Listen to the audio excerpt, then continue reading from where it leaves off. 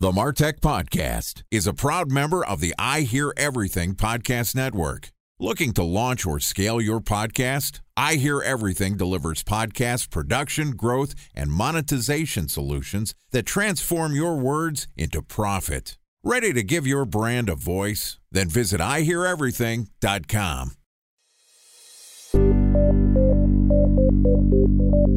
From advertising to software as a service to data.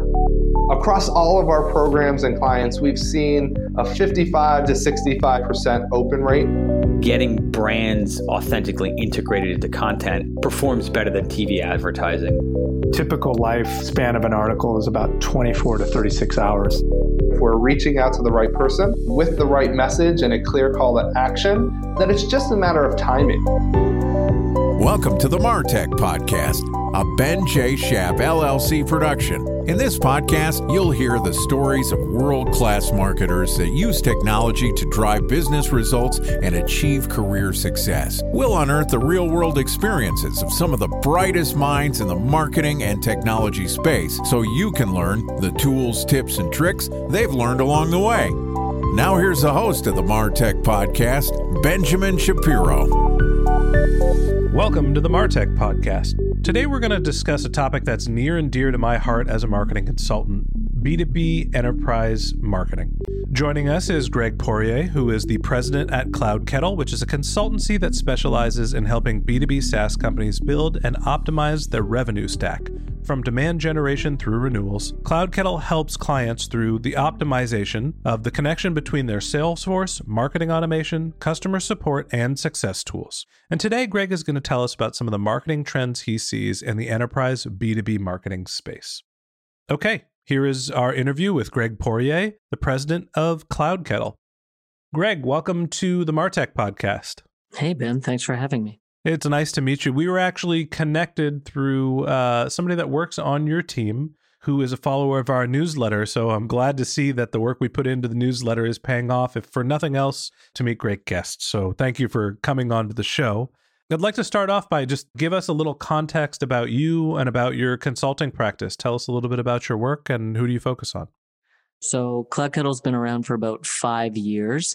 The background of the organization is the two senior partners, myself and John. We'd each worked and been recruited to a number of B2B SaaS companies to build what would now be called marketing operations and a MarTech stack. It didn't have a fancy name a while ago.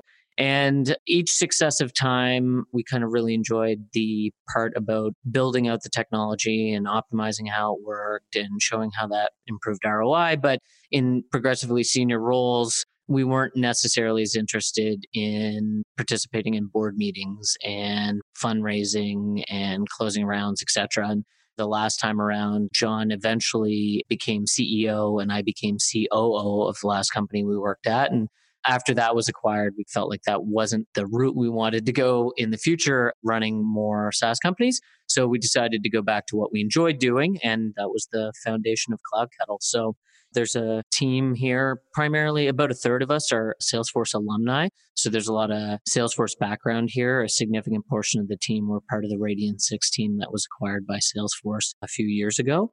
And that's one of the products that became part of the Salesforce Marketing Cloud. And now we build out those systems and machines for other B2B SaaS companies the way that we used to do as full-time employees.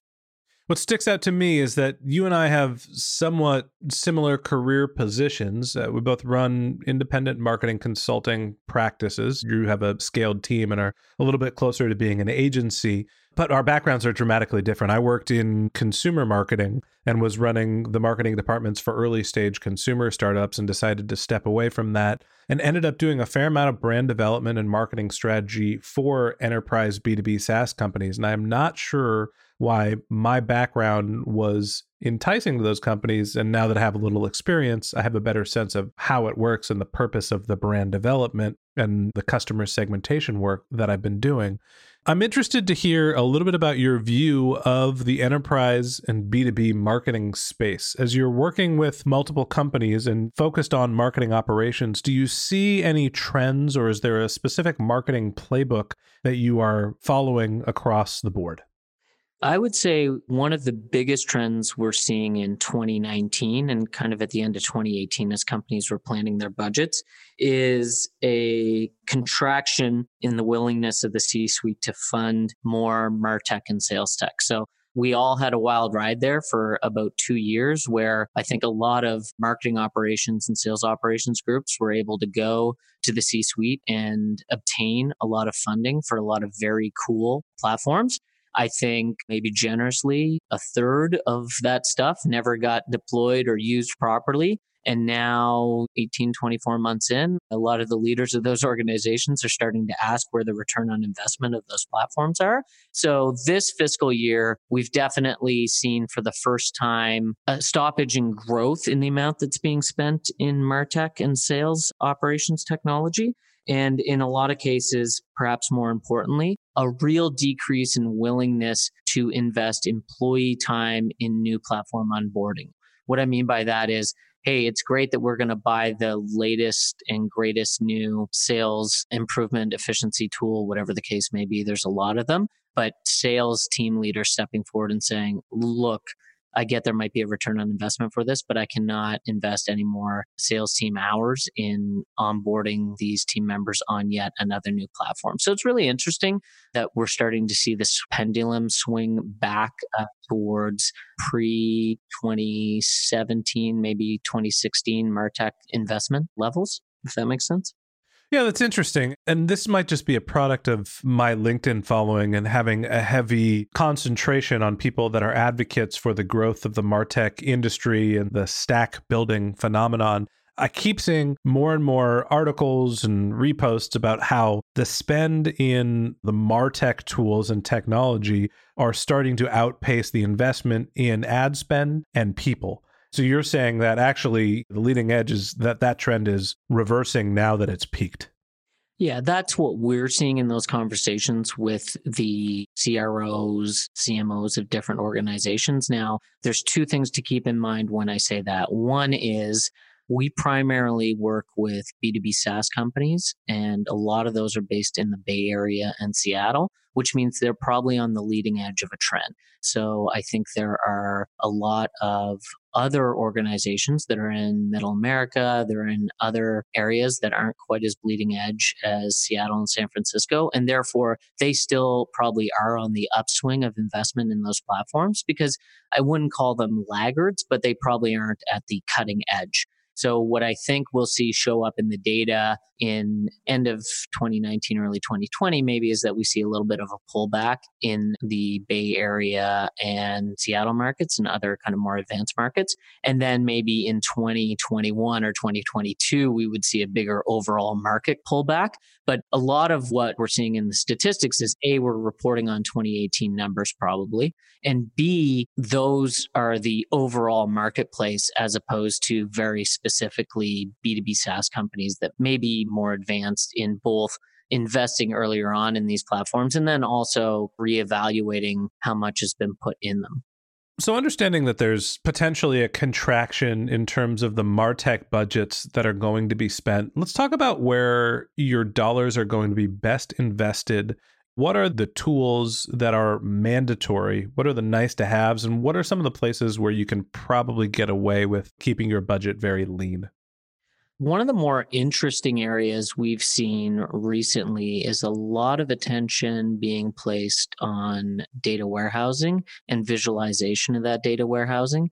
And for many organizations, that doesn't come with a significant additional cost. And my logic behind that is, especially if we're talking about MarTech groups, generally your biggest chunk of data is going to be Google Analytics data. Usually that dwarfs any other kind of data you have. Let's say you have a data warehouse that's going to contain product usage data from your own platform. It's going to contain Google Analytics data. It's going to contain advertising data. It's going to contain marketing automation data and CRM data.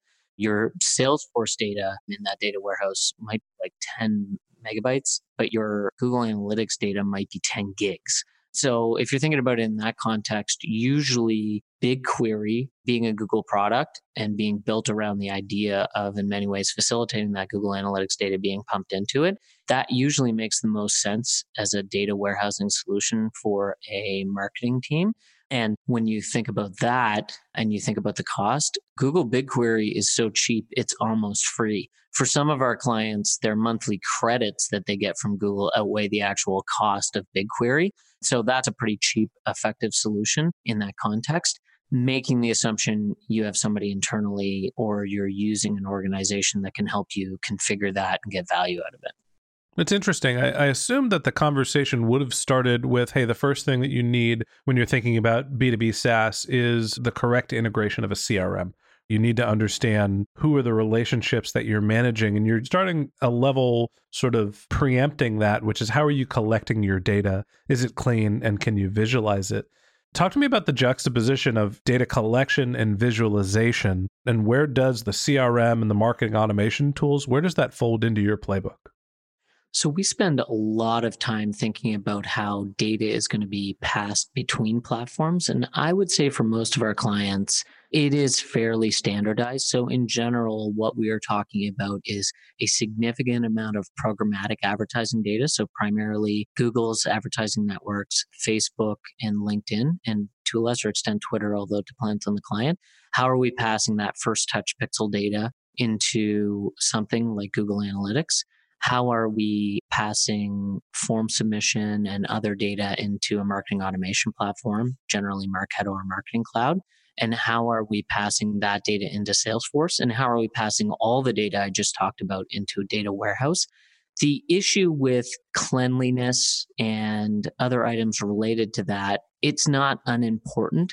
And maybe I'm just a pessimist. But in general, what we've come to realize over time is at scale, at the enterprise level, cleanliness is an insurmountable problem. And that is not to say that we shouldn't be working on improving it, but it's just one of those things that you kind of have to live with. Everybody's data is messy. And we spend a lot of time rationalizing how we're going to remodel data as opposed to thinking about how we are going to clean 10 years worth of historic data. Because realistically, very few organizations are willing to invest time and resources in cleaning 10 years of historic data. And as fast as you do at scale, an enterprise will generate more dirt. It's kind of like I have two very small children at home and we do a massive cleanup of the house once a month, but really the next day it looks the same again. So there is work that you can do. There is protections you can put in place. There's measures that you can put in place in order to improve the cleanliness of your data. And I don't want to devalue or decrease the importance of that. But you also have to be realistic about what enterprise data looks like at scale and also the changes that you can make as an organization. And there's just some parts of data that you're not going to be able to impact. So if your product is spinning out a certain level of dirtiness in data, and maybe the marketing team can't do anything about that and they just have to live with it.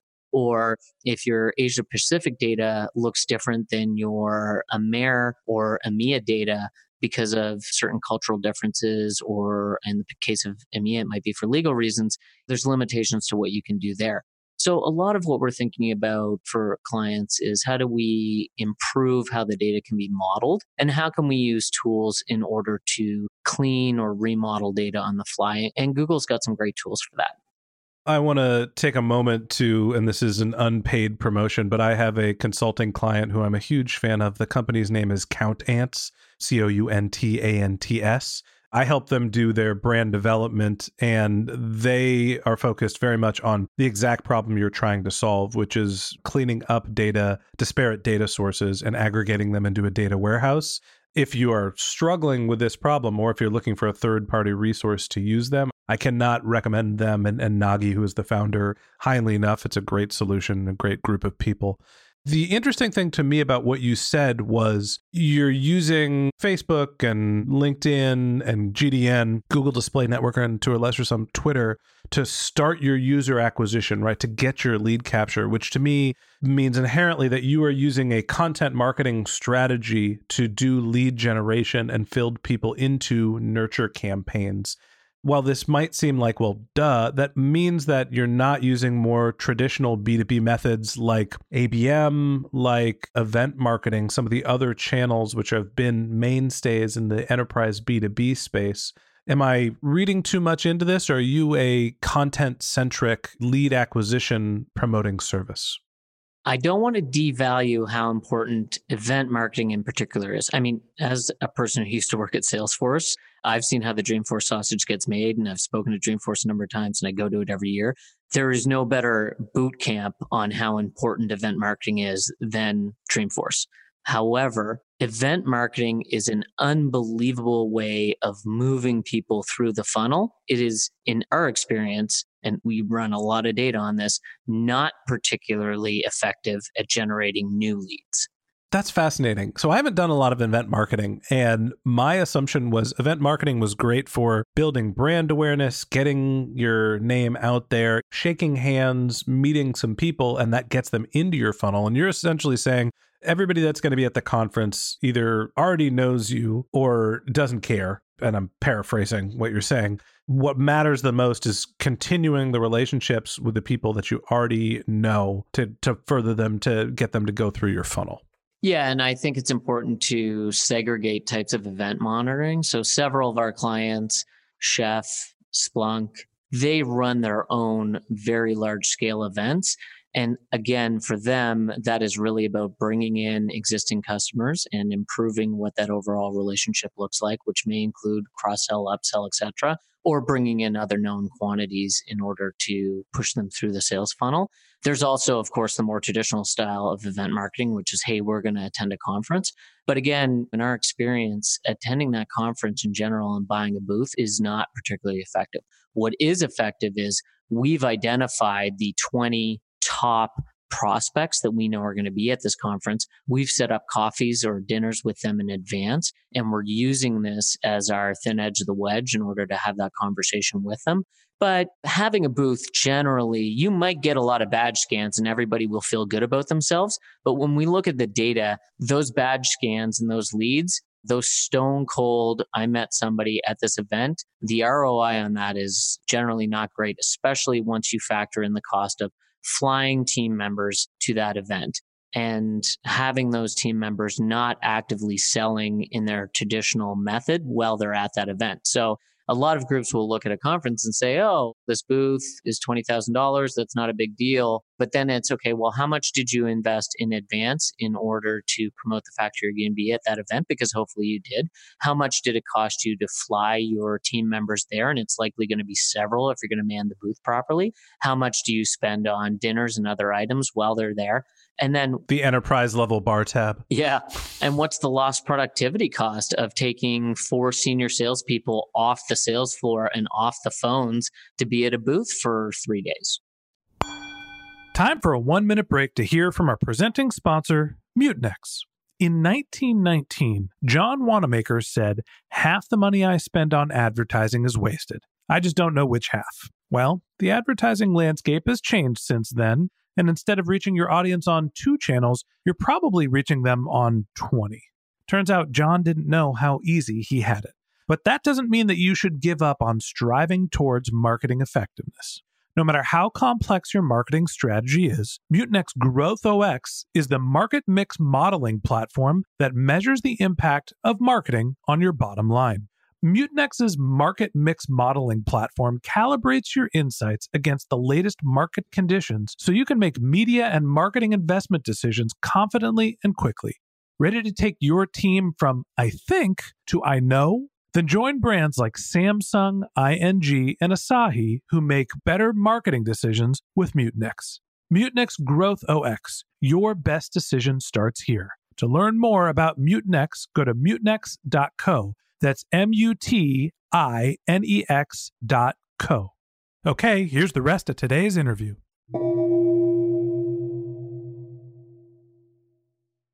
A special thanks to our presenting sponsor, Mutinex. Ready to take your team from I think to I know? Then join brands like Samsung, ING, and Asahi who make better marketing decisions with Mutinex. Mutinex GrowthOS, the marketing mix modeling platform that makes measuring ROI fast, easy, and cost-effective. Request a demo at mutinex.co. That's MUTINEX.co. Interesting philosophy on event marketing. We're talking a little bit about lead capture and we segued our way into event marketing. I want to talk to you a little bit about driving people through the funnel. You mentioned that events are a great way to do that. When you're nurturing the leads that you're using content to collect, What are some of the strategies that you find to be effective? And, what are you doing to drive your prospects through the funnel and into the hands of sales? I think one of the biggest missed opportunities there is retargeting. Google's network's incredibly strong with this functionality, but as is Facebook's. And it's really interesting to see how many very sophisticated marketing teams are not leveraging retargeting at a very sophisticated level. And one of the things we walk a lot of clients through is they view retargeting as kind of like a set and forget thing, and they don't really come back to it that often. But if you think about it in the context of, okay, we're going to pursue a really targeted audience on Facebook or on LinkedIn or using Google's various platforms, and we're willing to spend up to $30 a form submission, $60 a form submission, $100 a form submission in order to get these leads. And then you talk to them about remarketing and retargeting, and the willingness to invest in that tends to be much lower. And when you think about it, it should actually be higher. So if somebody has come to your website and they've not converted, that person has displayed some kind of interest. So you should be very actively trying to bring them back. And B2C, I feel like, has done a really good job at this, but it tends to be a little more forgotten in B2B. But most groups will somewhat get to that level where they've got some kind of retargeting running. But where organizations are really falling down is, what is the post-form submission retargeting? So if we look at somebody has come, they've submitted a form, and now they're in our marketing automation platform, they're in our CRM, most organizations just turn retargeting off then.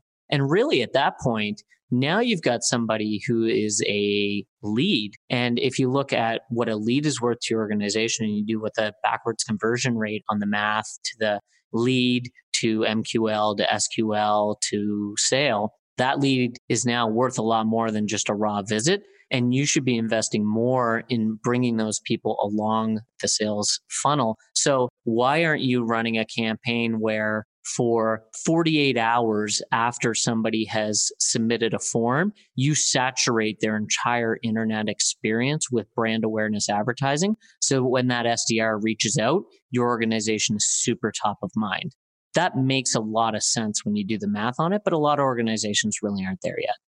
Yeah, I think where the B2B enterprise marketer falls down in terms of retargeting is actually more not understanding what the message should be, right? Someone has completed the form and they're not sure what to say next other than, do you want to come do a demo? And to me, understanding the prospect of, you've done lead capture, now you're doing product education, right? Now you're sharing your case studies, you're sending somebody to a non-gated white paper. You're just trying to get them to understand the value proposition and what message to get across to try to move someone from aware to educated to consuming product information to purchase. How do you think about that funnel, about what message to drive across when you are retargeting?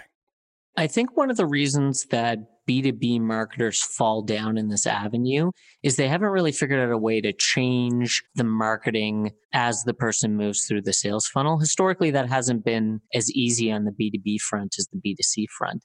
But there's been a big change in that recently. So Google Analytics 360, which is an enterprise product, it probably starts at around $150K a year. But if you're at scale and you're doing 1 million website visits a month, it probably makes a lot of sense. If you're using Google Analytics 360 and you're using Salesforce's Sales Cloud, that is, you can integrate GA360 and Sales Cloud, and you can have custom audiences in Google Analytics that are based on the lead or opportunity stage that somebody is in Salesforce. So you can have a custom audience in Google Analytics of everybody who is an open lead. You can have one that is everybody who's MQL'd. You can have everybody who is SQL'd. You can have everyone who is an open opportunity that is not a customer, as an example. And then by doing that, most of your listeners might be aware of this, but in Google Analytics, any custom audience that you create can then be used as a targeting audience in Google's ad networks. So as an example, if you're passing your lead status of MQL into Google Analytics, you can now have an audience of, these are my MQL leads, which means that in AdWords or in any of Google's ad platforms, you can now very specifically in real time run advertising to MQL. So you can do things like, when somebody submits a lead form, I'm going to give them a lot of brand awareness. once they're MQL'd so that when the SDR calls, we're top of mind. And if the SDR qualifies them and marks them as a sales qualified lead, now I'm going to start focusing on running video advertising that is use cases and case studies related to what they may be interested in. And okay, now we have an open opportunity and they're moving through the funnel. Now I want to start showing them video testimonials of clients who have already solved a problem. So once they're an opportunity, they've probably been educated on who we are, and they're probably familiar with they having a problem that we can solve. Now we want to start running very specific video testimonials and other advertising demonstrating that other people have successfully solved this problem with us. But historically, you haven't really been able to target advertising based on those offline phone conversations and somebody moving through the sales funnel in the CRM. And that's a big change that's occurred this year. And you can do a similar thing with Marketo if you're handy with some custom coding or you are working with a consultancy that understands that ecosystem. Yeah, I like the use of, moving from more of the brand awareness. You're just splashing a logo in front of someone and following across the internet to as they mature through the funnel, you're starting to not only add a more complex message, but you're moving to a different type of fidelity. You're using video and some richer imagery to be able to get your point across and better educate the customer. That makes a lot of sense. Any other tips as you are driving someone through the funnel or any trends that you're seeing in the B2B enterprise space, tools that are becoming more prevalent? I know in terms of email outreach, I've seen Outreach.io become, a much more popular tool. Obviously, there's the Marketos of the world, your email engagement. Any other tools that you recommend or seeing being adopted widely? I would say the other big change that we started seeing late 2018 and now is really moving to the forefront this year, kind of moving from early adopter into more general acceptance, is enrichment at multiple stages in the sales funnel. So historically, when we used to think about enrichment platforms, that was a sales operations expense and you would enrich Salesforce. And there's some old historic enrichment providers that were around for a long time. But now kind of the new up and coming, more sophisticated, more advanced enrichment providers like Clearbit, they're positioning themselves and doing a really good job at enriching at each stage of the engagement. So as an example, you can use Clearbit to enrich Google Analytics. So if you start enriching Google Analytics with Clearbit, you can start to do things like, again, create those custom audiences for advertising. So you can start to look in Google Analytics and say, okay, 90% of my traffic is SMBs and only about 10% of my traffic is the enterprise. But when I look at my pricing page and how I'm going to optimize my conversion flow and my happy path through my website, I kind of only care about the enterprise people. So in my Google Analytics data, because I've enriched it with Clearbit, I can now specifically look at how people went through my website if they were enterprise and ignore all the static of SMB. Or I can also do things like build custom audiences for advertising. So I can say, this year we're really focused and have a specific budget for healthcare or a specific budget for automotive. And if we're enriching industry as an example with Clearbit, I can go and say, okay, I want a custom ad audience that is going to very specifically target towards people who came to our website who were from the automotive industry, or I want to specifically target people who are from the healthcare industry with these ads. And that's really powerful in terms of segmenting your budget. And then you go one step further, you can use Clearbit to enrich Marketo forms on the fly. So normally when you go to a website and it's your first visit to that site, you've never been there before, that form might have 5 or 6 fields. Whereas if you're enriching it with a provider like Clearbit, you can shrink that form down to just the email address alone. And Clearbit will populate in the background the other fields it's able to detect because it can recognize that organization's IP address. And then, of course, there's the traditional enrichment that we're all familiar with in Salesforce. And then taking it one step further, after we push all this data into a data warehouse and we want to go back and we want to examine what is our lifetime value of customer, or what is our customer acquisition cost, or what is our CAC and our CAC to payback period, etc. Again, you can enrich the data warehouse with something like Clearbit, and you can start to segment that by SMB versus enterprise, by industry, etc. So instead of looking at everything and saying, well, our lifetime value of a customer is typically, let's say $100,000 for easy math, We can start to segment it by specific industry, or we can start to say, hey, when Facebook leads come in, it looks like we're getting a really great cost per acquisition. But once we push somebody all the way through the sales funnel, what we can see is if they come from this specific industry, they almost always churn within the first 12 months. Okay, we should re-examine whether we're investing in that platform or not. What's interesting to me is, as we think about the funnel that you're outlining, you are using a digital-first approach and using what I would have normally considered to be more consumer-facing channels to do lead acquisition. You're not going to have a very rich form. You're going to use enrichment tools like Clearbit to collect as much data as you need and create your remarketing audiences and focus on, again, digital channels to try to drive people through your funnels as a replacement for some of the traditional B2B sales-driven or event marketing-driven channels. So you're taking very much a digital marketer's approach to growing a B2B enterprise SaaS business. Yeah, I would say a lot of that probably comes from, and part of background at working at Radian6 and then later Salesforce and then 2 other B2B SaaS companies after that. And the commonality, with the exception of Salesforce, was we were able to do things digitally very nimbly, and we were able to invest in programmatic advertising. What we didn't have a lot of was human beings to throw at a problem. So a lot of it had to do with, okay, well, how do we invest in these things and how do we generate and nurture leads and get them as far as we can before we begin to introduce the human beings, which would be the SDRs or BDRs, depending on the organization. Well, I think it's an interesting strategy. Definitely pulled a couple of things out that I'm going to test with some of my B2B SaaS clients. So, Greg, thank you for coming on the podcast. I'm looking forward to talking to you more about specifically revenue optimization in our show tomorrow. Okay. Thanks a lot, Ben. All right. That wraps up this episode of the Martech Podcast. Thanks to Greg Poirier, the president of CloudKettle, for joining us. In part 2 of our interview, which we're going to publish tomorrow, Greg is going to talk to us about how he thinks about revenue optimization. And if you can't wait until our next episode and you'd like to learn more about Greg, you can click on the link to his LinkedIn profile in our show notes. You could send him a tweet at CloudKettle, CloudKettle, or you could visit his company's website, which is cloudkettle.com. A couple of links to tell you about that are in our show notes. If you didn't have a chance to take notes while you were listening to this podcast, don't worry about it. We've got you covered. Just head over to martechpod.com, where we have summaries of all of our episodes and contact information for our guests.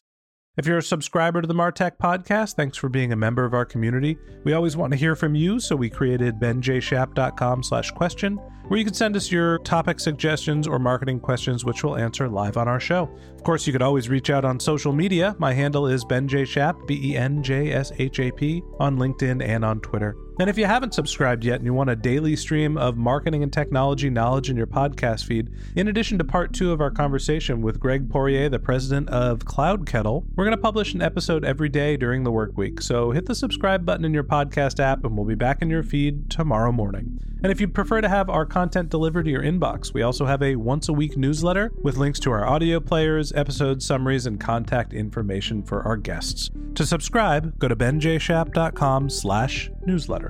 All right, that's it for today, but until next time, my advice is to just focus on keeping your customers happy.